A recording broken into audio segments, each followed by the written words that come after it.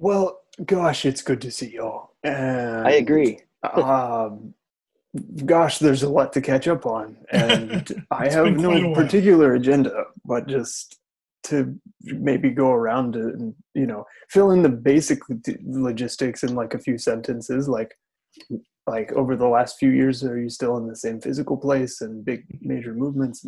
Kevin had already gotten started, so Yeah, maybe Kevin, you finish up and we'll do yeah, Matt yeah. and So we're me still in or something. Austin, Yeah. paying far too little for rent through what I can only assume is a bureaucratic oversight. But I have a 12-month lease that I signed in July. So what are they going to do? Wait, so I missed that part since I was 3 minutes Yeah, late. no. So 2 years ago now, year and a half, I don't know, two leases ago, we got our renewal paperwork for the apartment that we've been living in since we moved to Austin, and they dropped the price of rent by like $300. We don't know why. interesting. We signed the renewal paperwork and just sort of went like, huh, that's weird. And then, like, after we'd signed, we said to our apartment manager, like, that seems weird. And she goes, yeah, that is weird. I'm going to look into After you that. signed, I Yeah, love after we how you, signed. you were really curious. You wanted to mention it and talk about how weird it is, Yeah, but you after we waited signed. until later. And Sure. then, Yes. a month or so went by and they sent us the lease that had, at the time it was like $649. It's gone up another 25, $30 since then. And you cannot find an apartment anywhere in Austin for that. Like, I don't Wait, even how think much? affordable housing stuff is Manager that cheap. myself, I'd say that it's worth more to them for you to be as reliable and Yeah. responsible as you are than to get like $300 a month more from somebody else who they don't have any idea about. So Yeah. yeah. So we stuck it out, and then they continued that practice and bumped us another, industry standard, I think $30, $50, something like that, Oh, the next year. And so at the time we were considering, like, do we want to move? Because I'd gotten laid off in July, June of 2019, oh, and which is when that first like lease drop came, and we were like, from well, this is Indeed. perfect. This is laid off from your gig at Indeed. Yeah. Oh, The department I was in at Indeed, the entire 3 years I was there, it spent slowly collapsing. What department were you in? It was an organization called Indeed Prime, or at least it was when I left. They renamed to Seen by Indeed, and then shut down because it was an idea that didn't Wait, work. so are you saying a rebranding occurs right before the ominous decline? Yeah, that is usually the case. Yes. My although to be boss announced a fair, rebranding today. yeah, the ominous decline is one of those things that is going to continue, or was happening literally when I started. In my exit interview, I talked about how this department, this project, had been failing since I was hired. Like, I got hired at its peak. Oh, so I mean, and it lasted about another year. Causation, but I hope you don't blame yourself. I really No, okay. no, I blame the terrible management. I blame the fact that the core idea was bad. And so that was very helpful. So you got laid off June of last year, you said? Yeah. And then spent about 6 months unemployed, applying for jobs on unemployment for a while. And then I'm now in the mortgage industry. I'm a corporate trainer for DHI Mortgage, the mortgage lending arm of D.R. Horton, America's largest home builder. Oh, I've seen their signs. Yes, they have lots of signs. They have lots of signs, yeah. So I do corporate training, so very much what I like to do, very much in what I've done. I spent the first 8 months actually doing loan processing, so like the actual paperwork for people to get their mortgages, and then I've now finally been able to move into my role as a mortgage trainer. So I do. So who are you training? Internal people, so mortgage processors, new people that start at the company, loan originators. Okay. Underwriting has their own training team for various legal reasons. Side. I'm sorry, I'm distracted by your magical disappearing hand. Oh yeah, it's the 3D. Yeah. So I do that. Although On the creative side, I still focus a lot on writing. I have a weekly newsletter I put out every week for the past 3 or 4 years now. I think I started in October, so it might be 4 years now. I'd have to go check. Usually, 1,000 to 2,000 words on various pop culture topics. And I've made 3 video essays on YouTube about various movies as Nice. a thing that I always wanted to do and now do. I love that you're doing that. Like, you are clearly still the Kevin that I knew back in college. I love it. Yeah, I haven't changed that much. I'm still me. So, it feels good. Matt, do you want to go next? Sure. So, let's see. I guess I knew you were in Austin, Kevin, but it was out of sight, out of mind. It's a big town. Yeah. Apologies that I have not reached out to you, but we technically live in Round Rock, so our house is up in Round Rock, and I've been to Steven your house. actually made a cameo at our house. He did. He has not been into our house, but he's been to our house. Yep. So we bought the house there a couple years after moving back to Austin from Dallas. So we moved to Austin when I got the job at Visa. We were engaged at the time, and we got married, lived in an apartment for a couple years, paid way too much in rent. And by too much, I mean, like, interest aside, our mortgage principal payment is less than our rent was for a 2-bedroom apartment. So definitely paid too much in rent. The house was awesome. We were loving it. I was commuting to work every day. The Visa office was near Charles Schwab, if you know where that is, or was, on 183 in Oak Knoll. Yeah. Steven? Yeah. Oh, Steven, still there? And so, monastery internet, man. It's gonna just roll with it. Yeah. It's gonna be what it is. Yeah. So then, let's see. We were enjoying life, having a great time. I was commuting every day, and then COVID hit. And so we did a business continuity test. It was I think it was in the beginning of March. And then at the end of the business continuity test, where they were having everybody work from home just to see what would happen, they were like, just kidding, no one's coming back.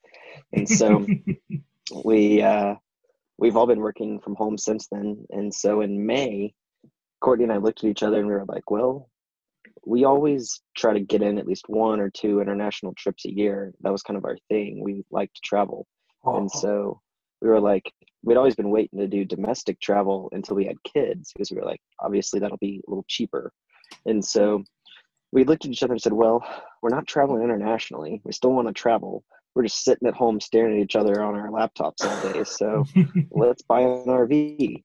So we went out and we bought a travel trailer, 32 feet long, hooked it up to the truck, and now we're traveling the country.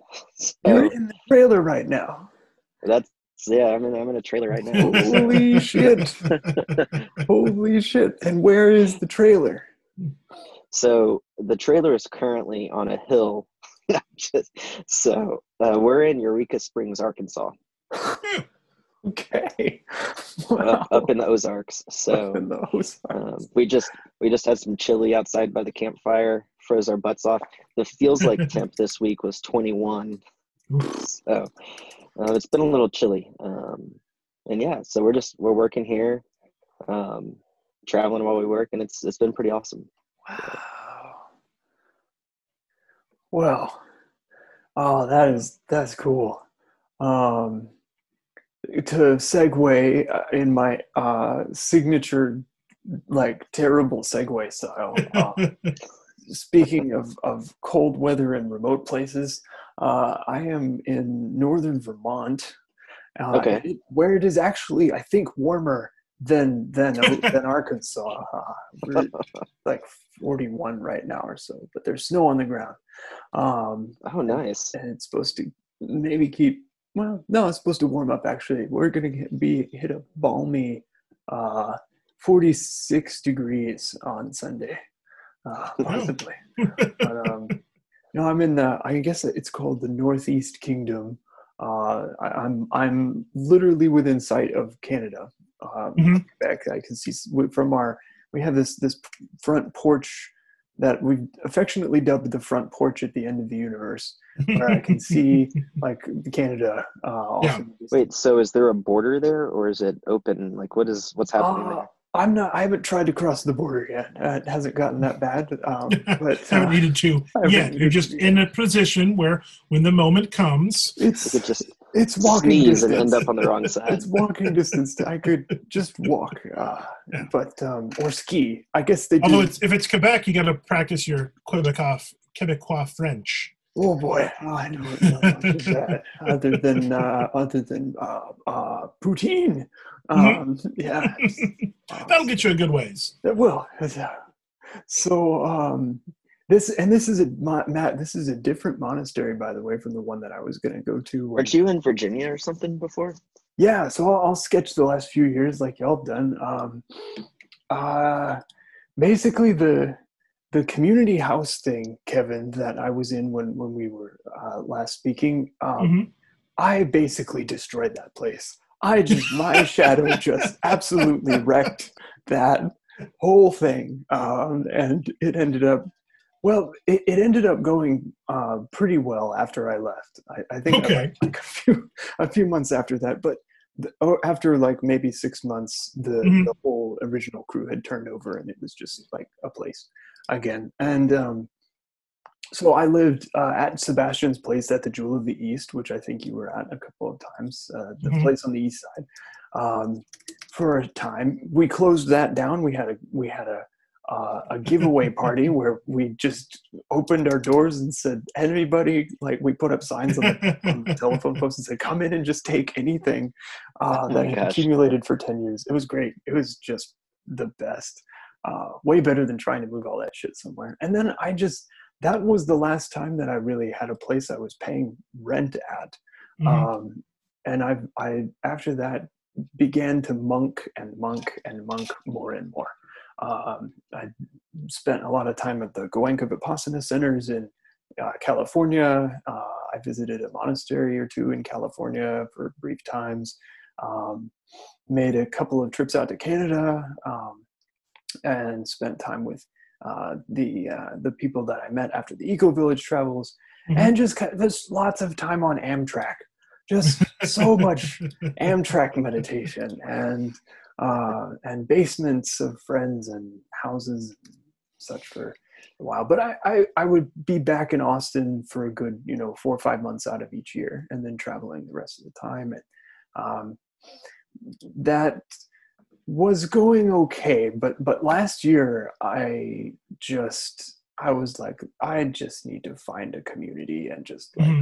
root down. And the circling community in Austin was not really, they weren't looking to like start an actual monastery anytime soon. Sure. And so I was like, well, okay, let's just find a place. And the one in Virginia, Matt, was I went there in February, right? I think after I gave you the bad philosophy T-shirt and well, Yeah. something else. I was I going think through you gave me storage. an Apple T-shirt, Yes, which one I of have to say, I don't know how you ever wore it. It is a size adult small, which, like, if I put it on, I'm like a can of biscuits busting out of it.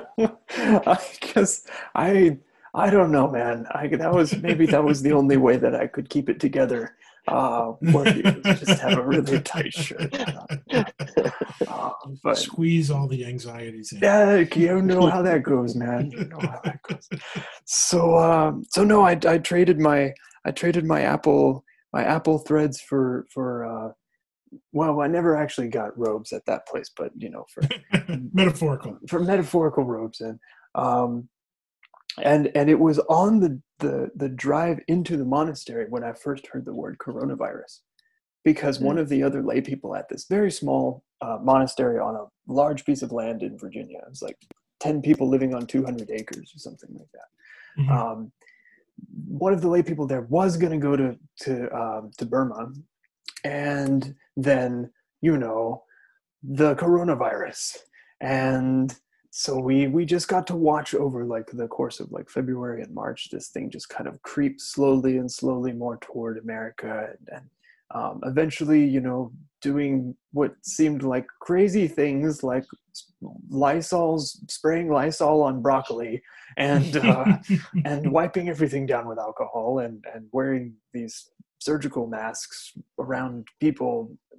But we most of the time didn't really have much contact with COVID world in those early months, because we would have Thai people kind of deliver things to us, and most of the time though we were just doing the thing. So I really got to, and I didn't even have my cell phone on me for a while. I would call my mom every couple of weeks, and so that was its own like kind of like strange, almost a psychedelic experience, just being in a way, like almost in a completely different world or on a different planet, living in a cabin in the woods as the world was just changing completely. Yeah. Is that a lot different than a trailer in the woods? Not too much. It's about the same size as the trailer, but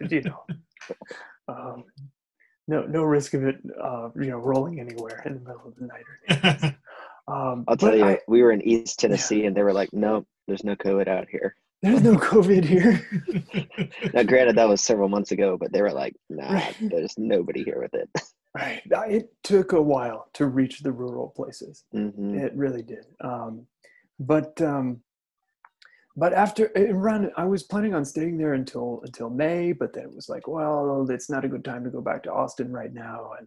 And at some point it started looking a little bit better toward like early June, and I had applied to actually go to this place where I'm now, the Monastic Academy for the Preservation of Life on Earth, Maple, which is in Vermont, and is more of this like hybrid monastery kind of a thing. It's like we do a lot of circling and like bioemotive trauma release, and also like a lot of seated meditation, kind of Zen style. So it's more in the world than the place in Virginia for sure, but it's less of like the actual monks and robes with bowls and the rituals and everything. So I had applied to go there, but I wasn't able to start here until August. So I had 2 months back in Austin in the midst of like COVID world, living with Sebastian and his roommate in around Circle C. And that was just a trip, man, to go from the monastery into that. So I'm here now, and we're about 20 people with guests coming and going, and there's no COVID protocol. Vermont's like really doing really well. And we don't really have to quarantine anyone, but we might have to do that soon. I don't know. They just stopped having retreats. And despite like a quarter of nonprofits failing this year, we've had a few major donors just really step up and keep the place afloat. And so it's okay. We seem to be okay for the time being. Who are major donors to organizations like that? Like, are they from certain sectors of industries, or like individuals? I don't know a lot of the history of the top ones. We have maybe 10 whales or whatever they're called, that make up like 80 or 90% of our funding. And they're just folks who, I guess, I think one, he did like organizational consulting for a long time. And someone else is a former hedge fund manager or something. And another, rich people with too much rich money. people in the Northeast who like meditation, like that kind of thing. Nice. And so It's not a Kevin Rose or Tim Ferriss, is it? I don't know, but Mang, I forget his name, the Search Inside Yourself guy from Google, who started the whole like meditation program at Google. He's like on our board of advisors, and but all that to say, I just recently got like invited to stay as a resident, so I'm kind of their equivalent of a monk, like or novice or something, and I was put in charge of the buildings and grounds here. So I'm like in charge of the apprentices who have their like 2-month cohorts rotating. I was just an apprentice, and that's like the bathroom cleaning, snow shoveling, Mhm. cooking meals, all that. Yeah, So sure. I'm now like managing that like team of 5 or 6 people, and I'm kind of like the Geordie LaForge on the Starship. Now, Cool. why they put a Texan in charge of a mountain monastery in Vermont going into the winter, I have no idea. But it's actually been really fun so far, and I really like my team and the place here. So that's my story. A lot of That's cool. monkeying. So and then if you have Vermont. any problems, just make sure you tell them. Well, just wrap it in barbed wire and cover it in whiskey. It'll be fine. Oh dear. There are moose here, and I've seen bears. There's like Nice. actual like megafauna. That's Yeah. pretty cool. So, That's pretty crazy. Yeah, moose are bigger than you ever think they are. yeah, they're massive creatures. They're just huge. Like, you expect bears to be big, but you see a moose and you don't expect it to be that big. And But wide, I don't expect it to eat me. Like, Yeah. Doesn't have to eat you, it'll just trample you. oh yeah, they'll knock down trees. They just don't care. They just barrel through. So, thankfully, I haven't had to run from or avoid a moose yet. So, Glad to hear it. but we got our first snowfall today. It's actually there's snow on the ground. They said it's a light dusting. It's like an inch or two. Yeah. It's like That's okay. El Paso got snow last week, so. oh my. So I would love to open it up. Like, Matt, y'all's COVID experiences. You like went on the road. Kevin, Amy, I assume y'all haven't like done any trips, or have y'all gotten out, or is it we have locked down basically. Yeah, it was. I mean, it was March 15th. When The Ides of March. Yeah. The 15th was a Monday, and the Sunday before, I had a D&D game. We get together every week, and we play on Sunday nights. And I had emailed everyone and was like, look, I'm not comfortable right now. Like, there's just so much stuff out there. We don't know what to do. So many places are locking down, so I'm just going to skip this week.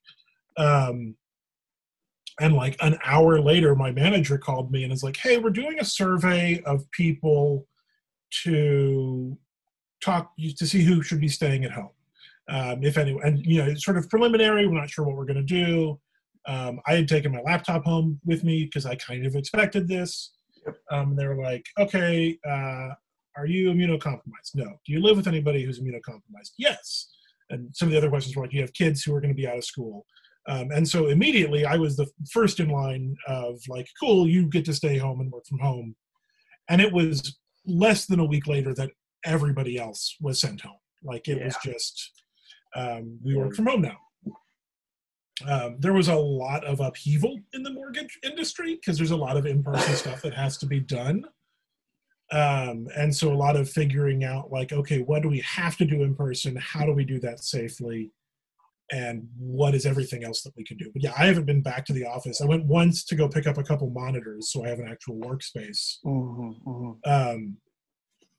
But other than that, and my team specifically, like the whole company is still working remote except for those who can't. But my team specifically was basically told, yeah, y'all are so effective, you're basically going to work remote forever now. Yep. Which I was fine with.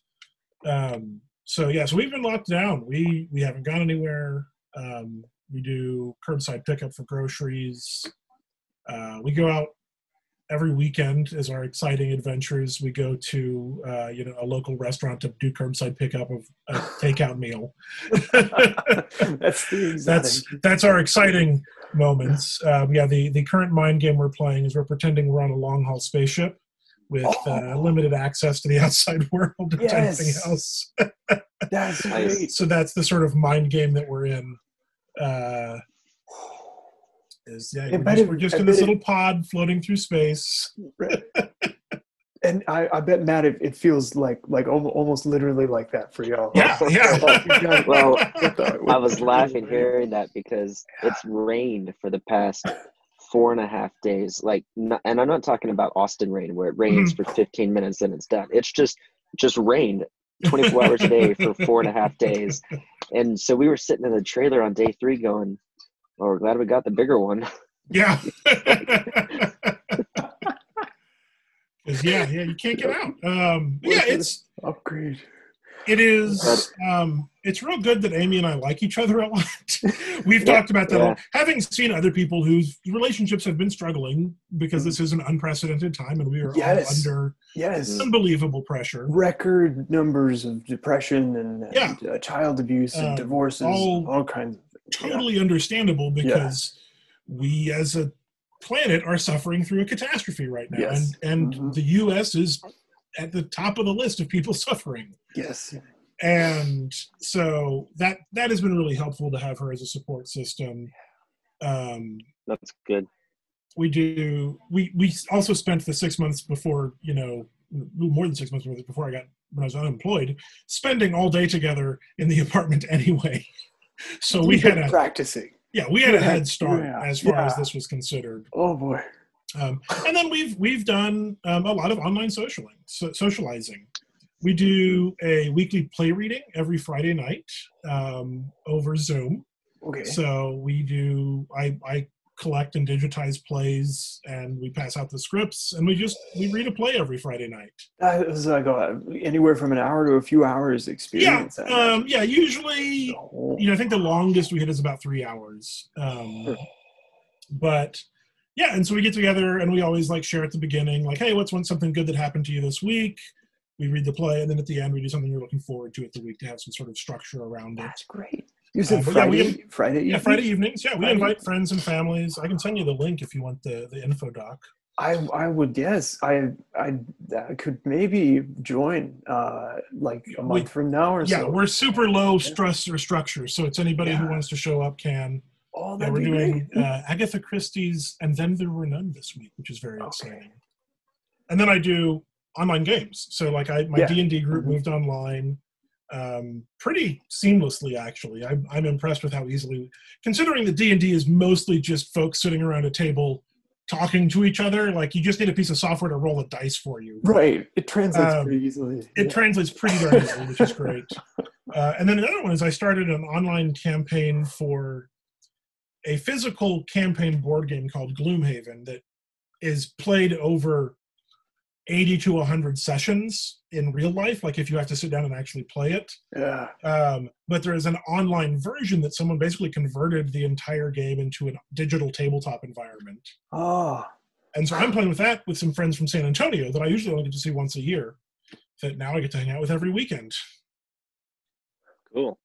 So, yeah, I'm socializing more than I was before, thanks to COVID. Pause. I have a request. I don't have a Zoom Pro account, and I imagine you might, Kevin. Could I stop this and then you email us? Yeah, let me see if I can make that happen. Yeah. A new session. Okay. Yeah. I'm gonna stop it here then, and so send the link out. I'm gonna go get my laptop charger. Great. It'll be in the email thread. I imagine. Okay. See you soon. Yeah. All right. And your background is different. You're floating in space. That's because these are the ones that are built into my corporate portfolio. Oh, I wasn't actually signed in before. I was just using accounts and stuff. Yeah. Okay. Gotcha. Has entered the waiting room. Admit.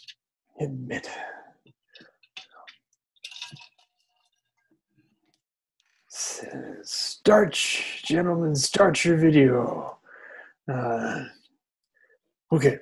That is one of the hardest things to get people to do when you're doing virtual trainings is getting people to turn on their videos. Oh, Zoom literacy is now it's amazing. It's this thing that everybody kind of needs now or something. Yeah. Well, and it's less the knowledge of how to do it because they're all relatively smart people. They just don't want to do it because they want to do their jobs and pretend they're in the training. Right. I literally had one this afternoon that started in the morning.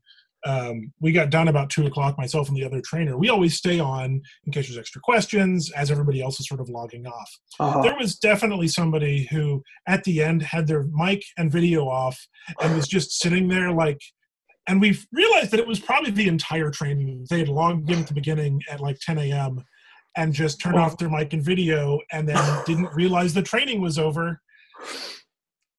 So we had to we gave them ample opportunity. We're like, hey, if you're listening, this is your chance to acknowledge us before we have to rat you out for not participating. Yeah. Oh my and goodness. Nothing.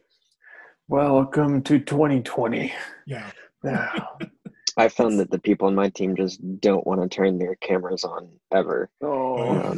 Like we'll do a team meeting and my boss and I turn on our cameras, and then there's 18 people with no cameras on. We don't give our team a choice. We're like, no, you're turning on your camera. Like, well, so we give them a to choice. We just say, hey, like we're going to do a team meeting. We only do these once a month, like the entire team. It's and we're not like, too much to ask.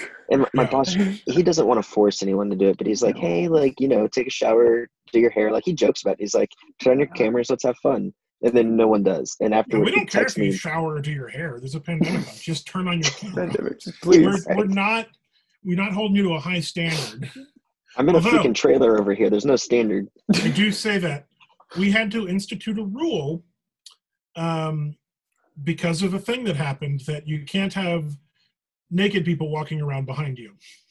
Rules are always because of things. That was one of those that someone's spouse just hopped out of the shower and was walking around looking for something. And it was like that, like panic. I wasn't in that training, but I heard about it afterwards, and it was just like, Hey, at least you let them know and made a rule instead of just not saying anything about it. That's why virtual backgrounds are great, is because they save you from this problem. So, like, this sucks, doesn't it? I mean, it just absolutely. It's just terrible. It's just like, I don't know how I feel about it, because on one hand, I feel like there's a lot of things in the world that have needed to change for a long time, and this is the catalyst that causes that change, because no one was willing to be a pioneer in that space that needed change in a lot of industries. And so I think there's a lot of good that evolves out of it. Obviously, like, people dying from a pandemic is a terrible thing, and I've got a friend at home right now who's sick, and his wife is taking care of the baby by herself. And so I mean, even if you're not dying, like, it's just it disrupts and is so hard on people's lives. Huge, yeah. But on the flip side, like, we're able to do stuff that we never dreamed of doing until we were retired, and a lot of people I know are enjoying the same freedoms, where it's like the world's just a completely different place than it used to be. And Visa was talking about our 2 to 6 year transition plan, because they said 95% of our workforce is working from home today globally, and our numbers are better in a lot of cases than what we had planned. And in reality, the only cases where our numbers are down are related to international cross-border spend, which obviously that's down. Right, of course. You can't. Yeah, that's nobody's fault. Nobody's traveling, so anything that's a project-based number is up, and so they're going like, we're really not in a hurry to bring people back to the office. And if you think about it, like, people were tired of commuting. They didn't work hard when they got to the office. They wanted to go take breaks and drink coffee. Whereas at home, like, someone can wake up, start work whenever they want. Heck, if they work 6 hours, they're getting more work done at home during that 6 hours than they ever would have gotten done at the office. Yeah. Well, it's a huge accessibility boom. There are so many people for whom getting to an office is a difficult thing, and is a lot of times like an excluding factor for whether or not they get hired. True. Yeah. We've now proven, they can definitely work from home, because anybody can. My fear is that not enough companies are going to look at what like Visa's doing and say, oh, we can do this anyway forever. Well, don't think that Visa is super altruistic. I mean, they might be. No. I do think that Visa is a fantastic. I don't think any company is super altruistic. Right, just accidentally this time the goals of the organization and human just happen to line up. To line up. Yes, it's lucky. But I mean, now, Visa, as far as capitalistic companies go, is relatively altruistic. I'll give them that. However, what they're looking at, every company that is for profit is looking at risk more than anything, especially once you reach critical mass. What you're interested in is defending what you have, because if something is risky to your business, that's more damaging than not working harder. And so rather than getting everyone back into the office, regardless of whether or not home or the office is better, they're looking at, if we bring people back in and someone gets sick, and the Wall Street Journal says this was because of Visa, boom, well, our business is done overnight. So, Yep. I mean, that's why I say it's self-preservation too. So Yeah. on the subject of self-preservation, I'm gonna pull another terrible segue. It's just telegraphing it. Like Kevin, you spoke to how you and Amy have gotten through the thing, and it's sounds as if it's been a growthful challenge that's enhanced your relationship in a lot of ways too. It sounds like. No, I would say That'd be our fair relationship was really good, and that has allowed already. us to succeed in the pandemic. Even more. Is one really where I look at it. Okay. And Our relationship dynamic hasn't changed significantly because of this. okay. We are just able to survive because we already have a lot of the coping strategies, because we've dealt with trauma a lot in terms of Amy's medical issues and my losing a job. Like, we have survived so much trauma already that we were just like, oh, okay, some more trauma. Let's deal with that. Yeah. Which is a little bit flippant, but it also You know how to we deal with it. You've been there before. realized, Right. yeah, we realized that we were more prepared emotionally and psychologically than a lot of people were for what they had to deal with. People just went crazy. So many people just lost it. Especially that first month. Yeah, understandably. It was really it was tough. terrifying. Yeah.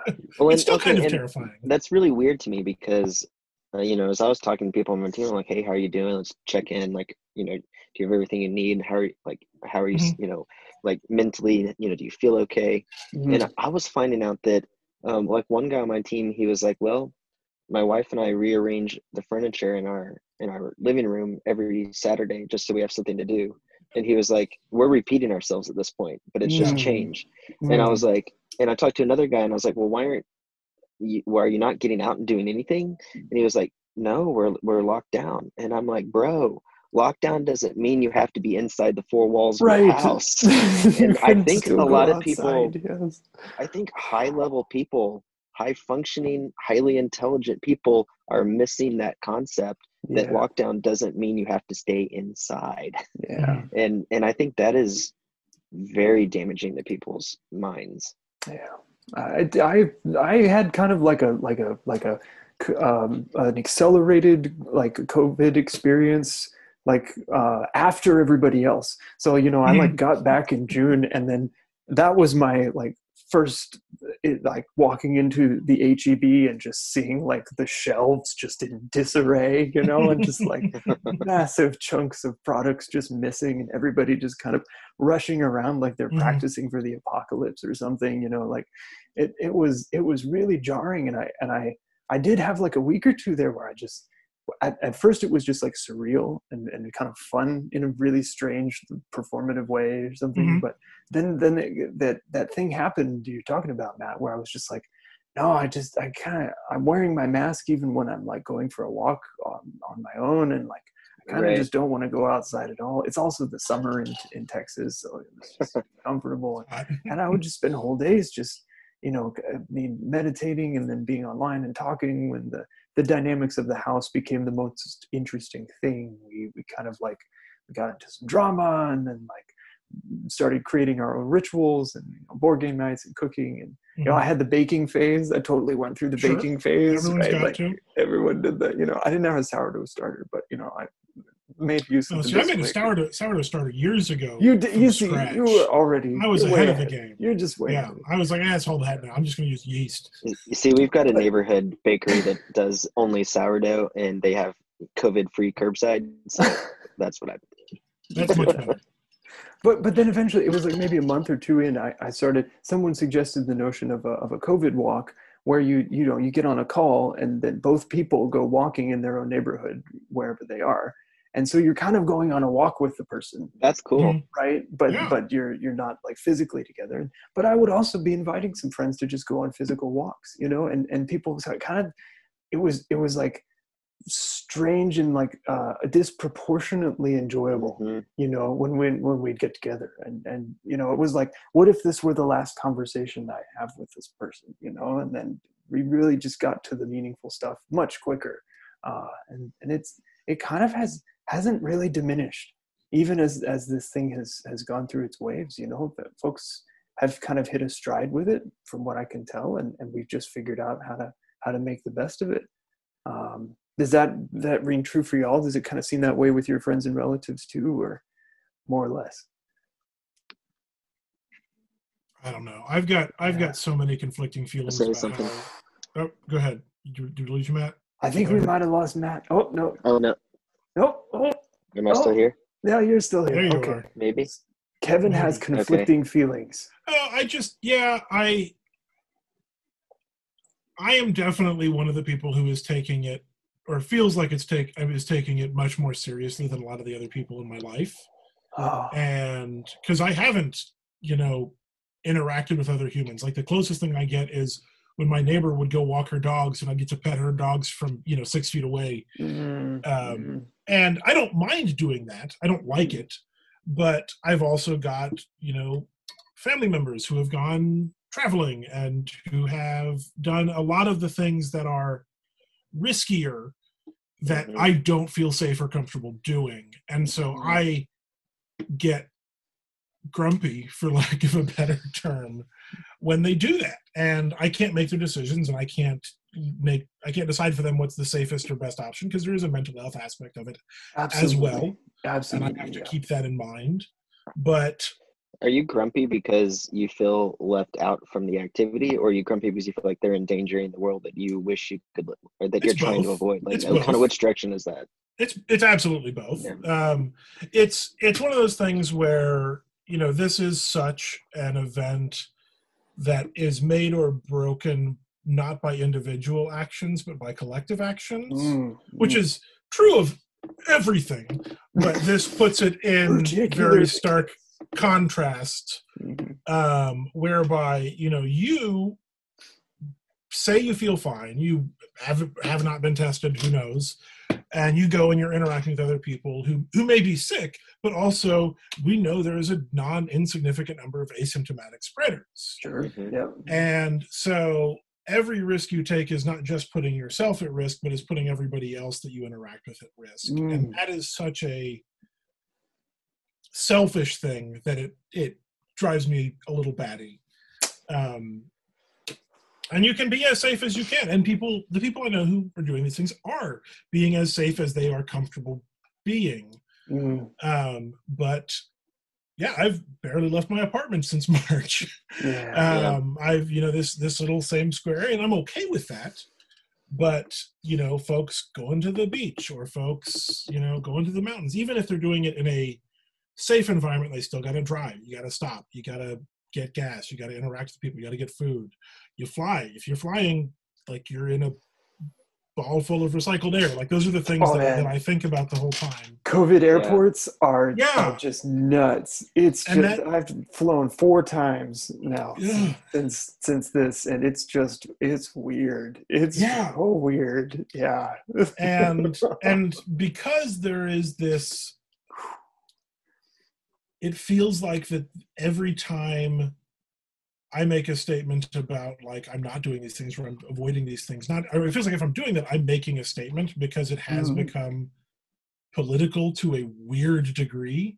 Like, public health and safety has become political to a degree that I'm really uncomfortable with. Right. It's like, can we just care about everybody? Yeah. Can we just so, like, all of that just grinds my gears, which is why I generally avoid thinking about it most of the time. I live in my little spaceship. I go out once a week for twice for takeout, and I've got to do that because worrying about everybody else is going to only hurt my own mental health, and is going to, because it is about collective action rather than individuals. I like getting mad at my folks for flying to North Carolina. They didn't fly to North Carolina. Driving to North Carolina, like, doesn't change their behavior and doesn't institute any sort of systemic change. Yeah. So I'm kind of stuck in both. So it's one of those. I think I feel I understand what you're saying, because towards the beginning of COVID, right after it had kind of become a thing, my dad was scheduled to have his prostate removed because he had been diagnosed with cancer. And so I see.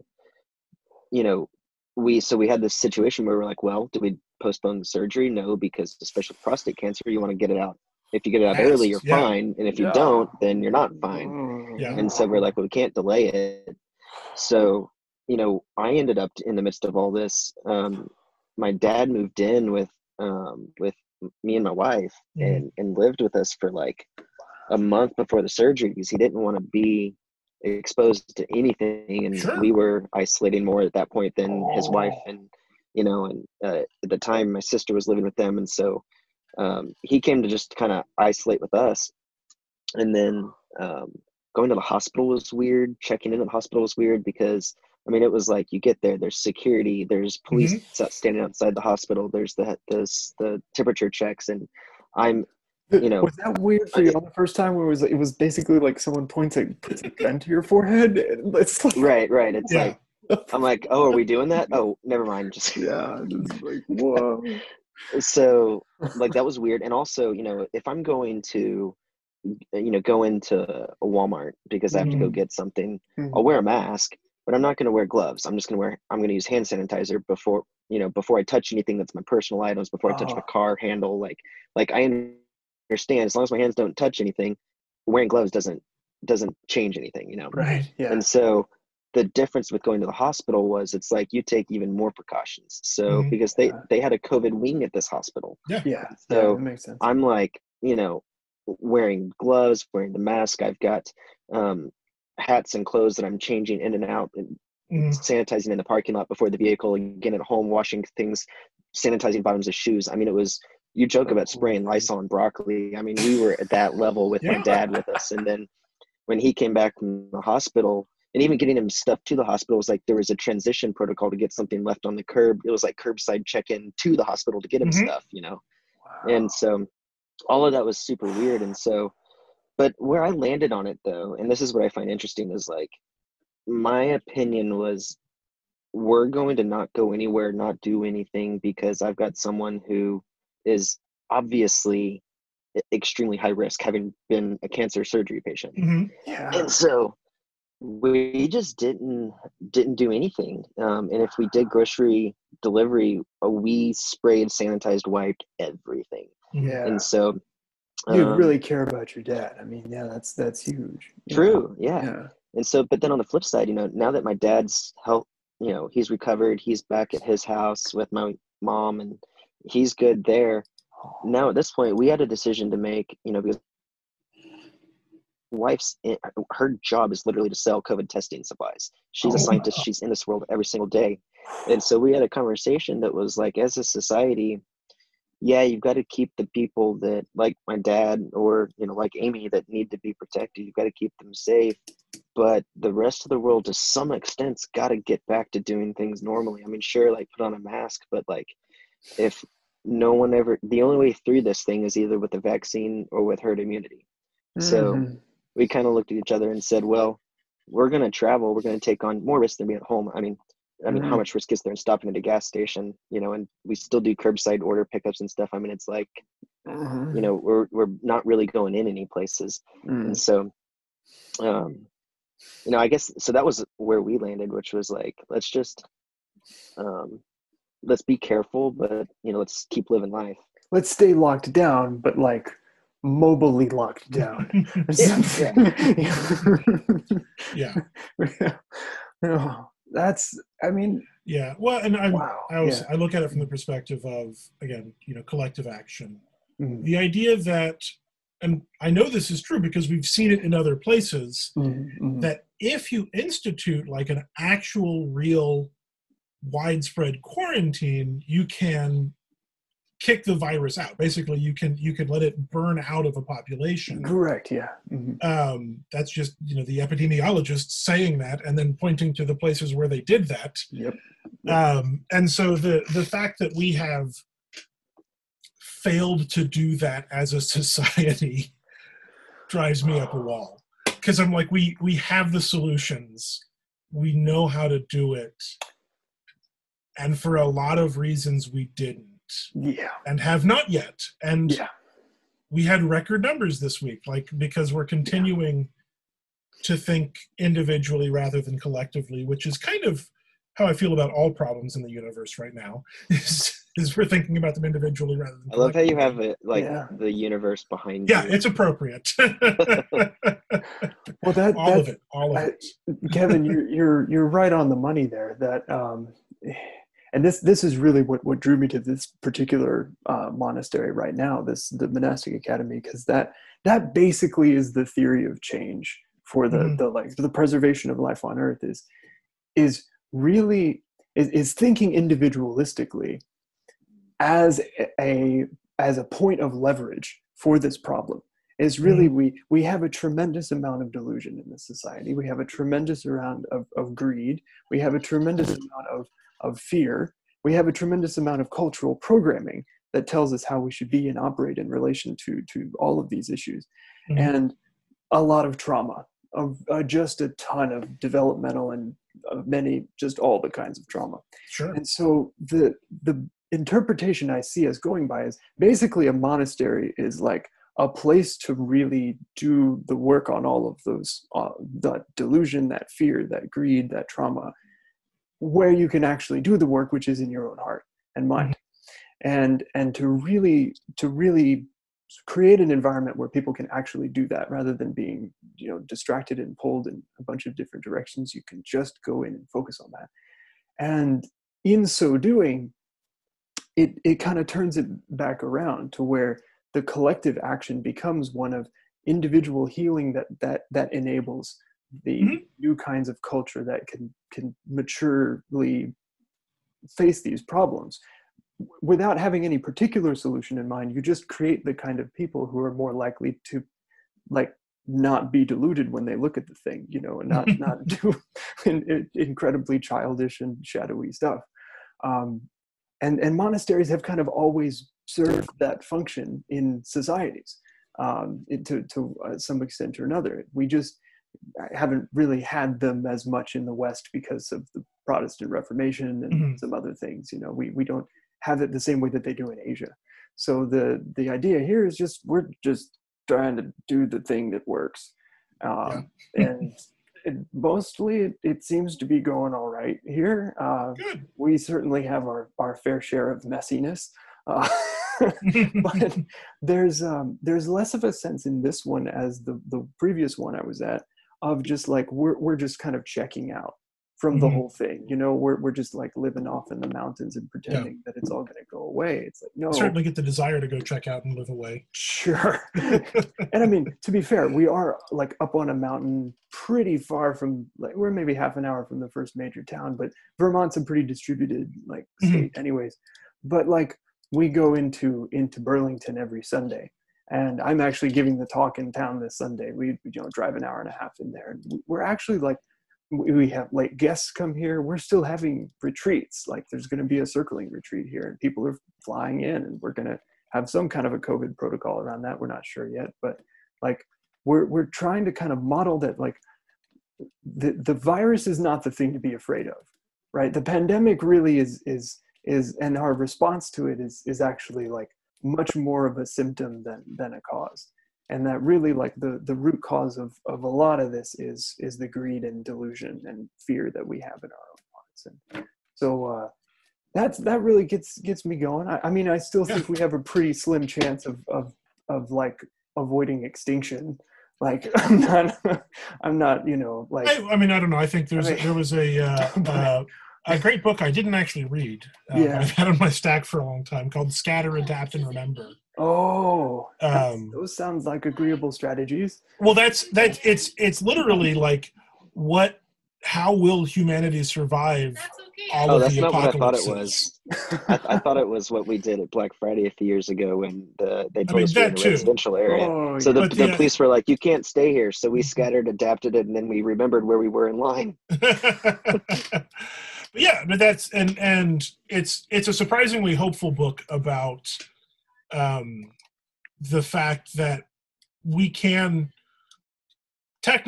probably can survive just about anything that gets thrown at us. It's not hopeful in that like it's going to help us avoid any of those things. We have to do that ourselves. Yes. But it's an interesting scientific look at like how mass extinction events work and how other species have survived them and what does that involve.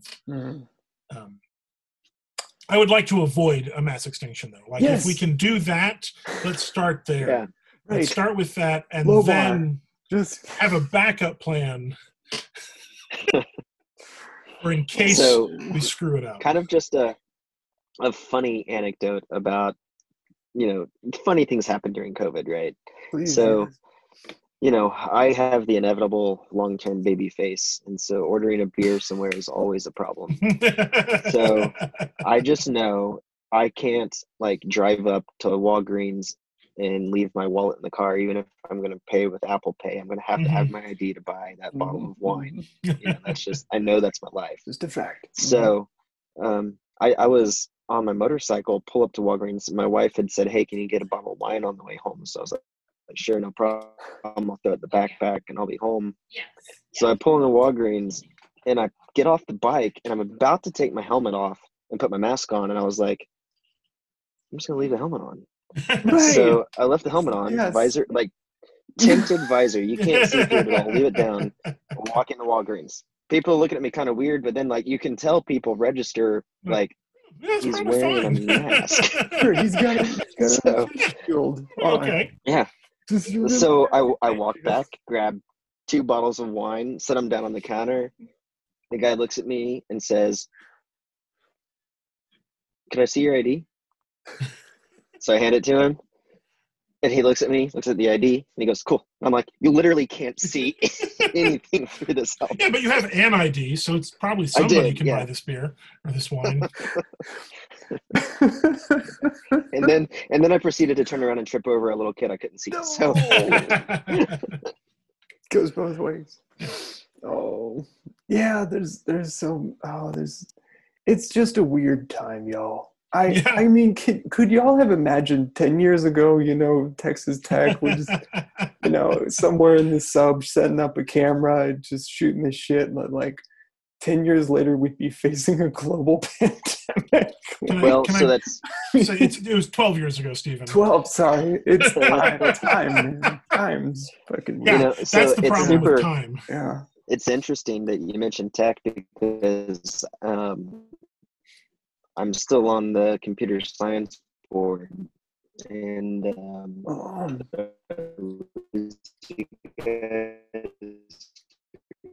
still there.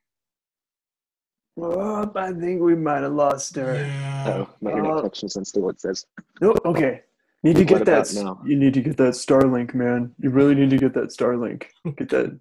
I need something. Get that SpaceX internet. Get some. Of all the people who I would expect to be in the beta, you're at the top of the list. That's true. Listen, at this point, I'll do anything to find some stable internet on the go. Anything? Would you? Well, there's a pretty big list. You were saying though, you were on the computer science board at Tech or something like that, right? And so because they've got old people on the board and young people on the board, so I'm one of the young people on the board, and we were listening to the dean talk to us. So Al Sacco, the former astronaut, was explaining that his idea related to education is to just cut the cost of education, cut tuition by 15% overnight, which already we all know that their tuition's awesome. So he was like, let's cut it by 15%, drop every class doing a remote class overnight. He was like, if the rest of the world can do it, why can't we do it? He's like, we'll do online classes. He was like, we'll have certain classes that we intentionally choose to be labs, things online that students will portion of their college career come to Tech for. He was like, they can schedule those semesters or seasons, and we'll reduce the number of kids on campus and just completely rethink what college looks like in higher education. And the department chair for computer science was like, why do you think we can do this? And he said, well, it's simple, because if we don't, we'll die. He was like, the only entities and organizations that survive post-COVID are the ones that don't go back to what they were doing before COVID. And I was like, whoa, that's adapt cool. Or die. That's scatter, adapt, and remember. Scatter, adapt, remember. We got the first one down. We definitely scattered. Yeah. It's funny. And this week, this relates, This week at the monastery is collapse week, and as our the guy who's heading up the thing said, it's like Shark Week, but actually scary. So we're like listening through this podcast by a woman whose last name is Ingram, and I wish I remembered her first name, but she had an essay from a couple of years ago about just the enormity of this, looking at the actual data of like the warming rates and the feedback loops and the methane release, and just how much we're tracking with like the worst case scenarios of the models, and we really are way past like so many tipping points. And then when you really, there's first like coming in, engaging that, and then the secondary thing is like it's as if someone has given you a terminal diagnosis. Really, like it's the same sort of psychological response. There's the bargaining, there's the kind of denial, you go through the stages of grief, and that we really like actually have to do that as a species, as a culture, in order to fully like live through this, adapt if we can. But the pandemic is kind of like maybe one of the first shocks that has actually gotten us to have to actually feel a lot of this, the enormity of what we're facing, right? And it sounds to me, at least the people I've been in contact with, like many folks are using this as an opportunity to really look at death itself, to really come to face their own mortality, their own susceptibility to sickness, and the separation from people they love, and the rapid change of the things they expect. And there's just been an enormous uptick in interest in meditation, of course, and in like programs reconnecting with like native wisdom, and just all these, and of course we saw the protests and everything. It's just it seems to be finally moving a lot of feeling, and I'm at the same time that I'm like realistic about our chances of survival. I do find a lot of inspiration in just the strength of the human species. I think we're seeing like a lot of the best and in people coming out right now, and y'all are great examples of it, I'd say. I think that includes this pot of bad philosophers. Yeah, well, that's why we've always been friends. We've gotten this far through collective action, and that's the only thing that gives me hope sometimes. Is, well, we got this far. We did it. We, as a society, we've gotten this far, so we can. I know we have the capacity to keep going. Yeah. We have to realize that sometimes. Oh man, chills. I have to go soon. It's okay. Now like it's late for you. It's pretty late. I am, it's my day. I took a day off so I could do this and a bunch of other things. But we go back into noble silence now, and then I wake up at 4 tomorrow morning, and we do meditation and chanting and exercise and breakfast, and then I don't know. I think we got to put some snow tires on our like ATV or something tomorrow, and we'll get ready for the winter. But I really just thank you all for making the time and going up and all that. It's been really good being with y'all. Yeah, I agree. Are you in a place where if we end up in the Northeast that we could visit? Absolutely. Yes. I don't know what our COVID policy will be, but we just had, do either of y'all know Jordan Hall? Is he on your radars? He's one of these like sense makers on YouTube or whatever. He drove his RV up here with his family and stayed for a few days. And we have day guests come, and like if you want to see the place, Matt, you just let me know. Y'all are welcome to stop by. It might be a little harrowing getting like a full trailer up our driveway and the snow and everything.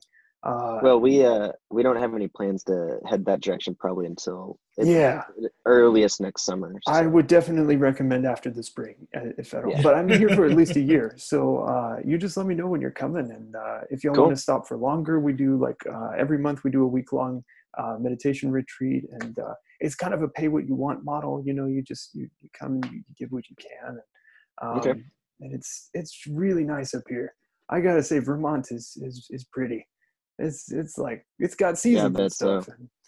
But I bet y'all are seeing a lot of pretty stuff along the way. And you're traveling. Yeah, we actually have fall here in Arkansas, which is really weird. And Kevin, I really like. I want to make it to the play thing. Like if y'all are doing it the day after Thanksgiving.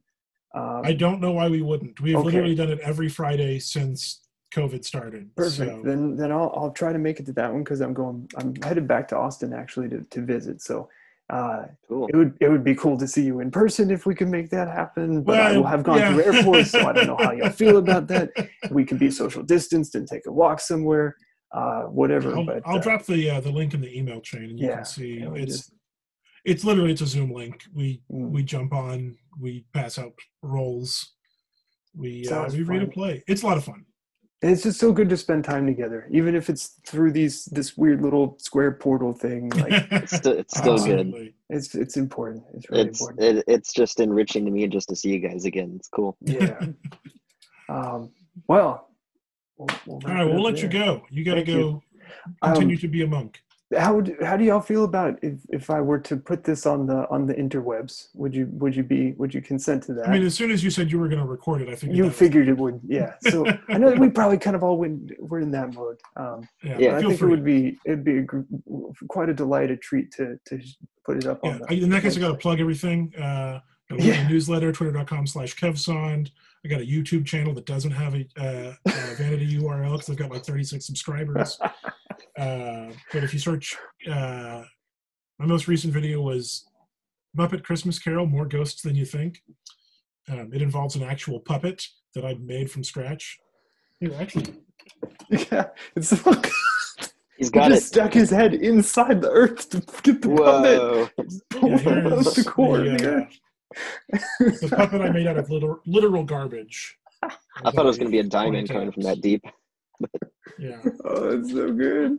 Oh, it's like I don't have the mouth set up correctly, so I can't make him talk right now. But that is a just terrifyingly adorable. Oh my, or adorably We're terrifying. We're gonna make a puppet so I can make an argument with myself on the internet, which I don't know. That says a lot about me, probably. It sure does. So you. Oh my. Oh, lots of love, friends. Yeah. Safe travels. I've got all my plugs out, so now anyone who watches this can. monasticacademy.org if anyone's curious about this thing. If you want to visit, the apprenticeship is free, and we can always use people here to shovel snow and cook meals and meditate a lot. Come have fun in a monastery. It's a blast. Matt, do you have anything you want to plug? I don't really have anything pluggable these days. I mean, as always, like Legmar, LEGMAR is still findable. Like, so if you want to see pictures of Matt's Facebook. Facebook.com. Don't do that. No, that's gonna get you to some landing page. But if you want to see some pictures of the camper, you can check out Legmar anywhere online and see what's going on there. Let's do that. I'm gonna put some photos in our email thread and just throw in whatever you got, y'all, from recent times. May you continue to weather the collapse well, and see y'all when I see y'all. See you around. See you guys. Hey, let me know when you're back in town. I will. Bye.